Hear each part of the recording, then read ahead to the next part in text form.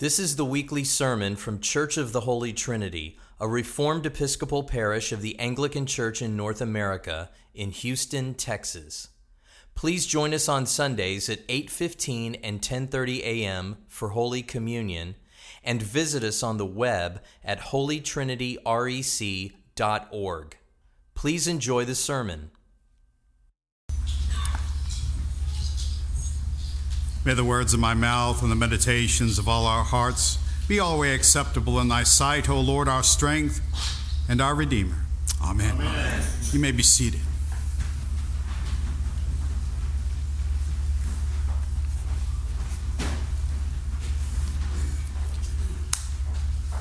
For his merits, his merits. This line from the last part of the collect prayer for this Easter vigil, this Easter even, speaks of how everything, all things are accomplished in and through our Savior Jesus Christ. You think about it, in our lives, much of life is based upon some sort of merit system. Whether it's finances, whether it's our sports, it doesn't matter. We base our lives upon merits, our grades. It doesn't matter what it is. It seems like life is full of some sort of keeping tally of how well we're doing or how bad we're doing. The word merit means to deserve, to be worthy of. We're taught throughout our lives, if you just pull yourself up, if you just work hard enough, you deserve good things. If you do what you're told, you'll go far in life. If you disobey, you'll be disciplined. These are all merit-based exchanges, all things we're used to hearing. Yet as Holy Week teaches us, year by year, we as sinful humans do not even have the option of raising a merit card in the air before Almighty God.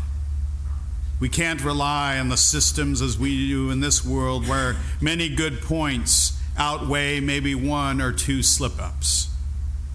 God calls for, no, God demands perfection.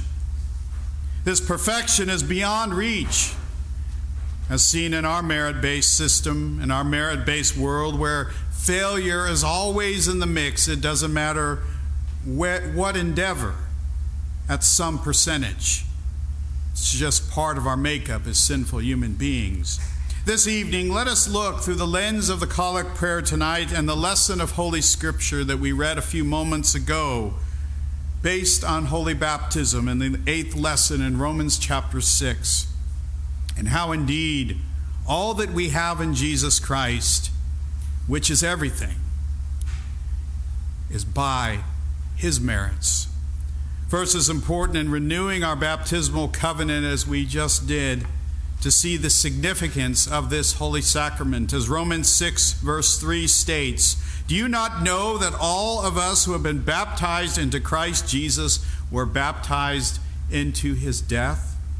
For his merits means we identify ourselves in him through our obedience, through what we just did a few moments ago, and renewing a baptismal covenant, renewing our vows to obey our King and our Savior. He commanded, he gave the church 2 sacraments, baptism and communion, which we will celebrate in a little bit. In submitting to baptism into Jesus Christ, into his death, we take the name of God upon ourselves. Christ bearers, Christian. This is a death to this world, to the flesh, to the devil. To promise, as we promised again tonight, to never serve these things again as our gods over Almighty God. It is for his merits that we are given an entrance into the church. And that is why we have the baptismal font at the entrance of the church, to symbolize our coming into the sanctuary, being allowed into the sanctuary, giving entrance through his merits.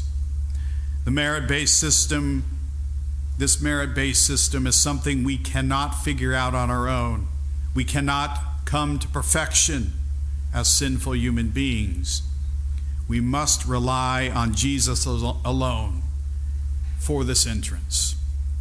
Second, as our collect and lesson from Romans 6 implies, our baptism means we are in submission to Jesus Christ as King and His Word, to His work within us continually, as we prayed tonight, mortifying our corrupt affections.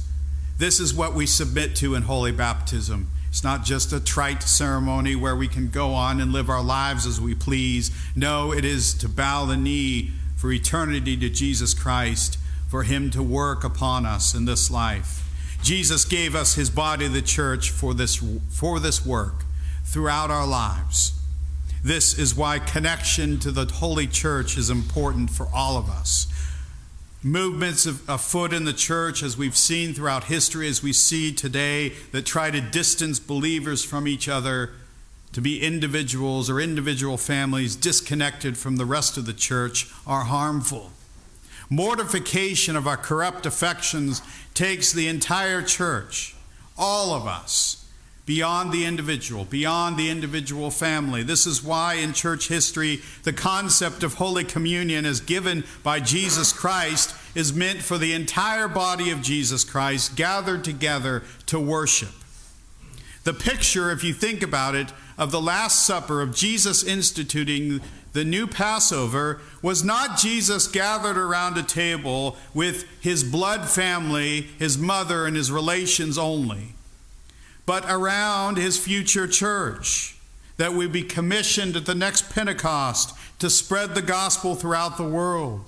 He was gathered around the family of God, all of us. The Hebrews looked in the time of Jesus, unfortunately, to their blood heritage, their race heritage, as their merit card to wave in front of God, thinking they had an in with God. Instead, we as God's people have an in with God through Jesus Christ as He continually works upon our hearts, going beyond family blood bonds to the entire world, all peoples, all races, all nations, as the adopted sons and daughters of God. This is why just as Holy Baptism, Holy Communion as a covenant renewal service is meant to be in the context of the church family gathered together in worship. Yes, such can occur in the house church where many different families gather together.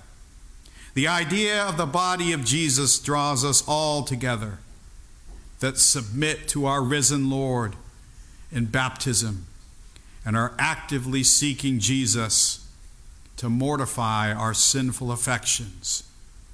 We need the entire body of Christ gathered for mutual support, mutual prayer, and help in this life to live under our King, our risen King, submitting together to His work in our hearts to proclaim what we celebrate at this moment, to proclaim resurrection. The call of Jesus is what we read at the end of Romans 6:4. We too might walk in the newness of life.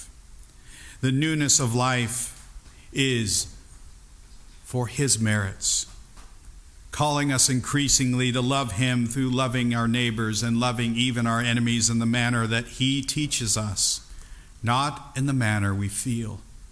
This night, in renewing our vows of baptism, we consider anew verse 11 of Romans 6. So you also must consider yourselves dead to sin and alive to God in Christ Jesus. That resurrection imagery. Those that want to cling to their worldly lifestyles, to reject Jesus Christ for self-gratification, are those stuck in death and falsehood. Their only intent is to devour fellow sheep, to drag others down with them, to live in the grave and not to be risen in Christ. As 1 Peter 5, verse 8 through 9 reminds us the importance of being vigilant in Christ and what He has done for us, where Peter said, "Be sober-minded, be watchful. Your adversary, the devil, prowls around like a roaring lion, seeking someone to devour. Resist him, firm in your faith, knowing that the same kinds of suffering are being experienced by your brotherhood throughout the world. It is our role as the church to be wary of such, to resist such, to stand firm in the faith that we all renewed tonight in the Apostles' Creed. Part of the mortifying of our sinful affections of the flesh is that we stand in Christ, that we stand in the truth of the resurrection. We gather together in public places, as we do tonight, to proclaim this message, to proclaim a risen Savior that changes our lives daily, that raises us up daily in forgiveness. Lastly, is seen in the collect prayer, and that through the grave, the gate of death, we may pass to our joyful resurrection. The life we live is as follows in Romans 6:8. Now, if we have died with Christ, we believe that we also will live with him. This life submitted to Jesus culminates in our own passing into his holy arms through the grave, through the gate of death, and eventually on that last great day to share in his joyful resurrection. Our lives of faith teach us the importance of striving and contending to the end in Jesus Christ for his merits that cover us.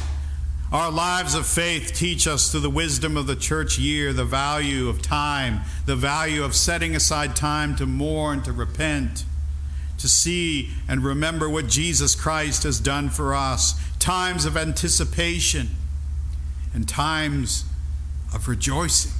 They all serve the roles of reminding us of what we promised at baptism, to live Jesus and to die to self constantly. May we on this Easter even fully and truly appreciate with gratitude all Jesus Christ has given us.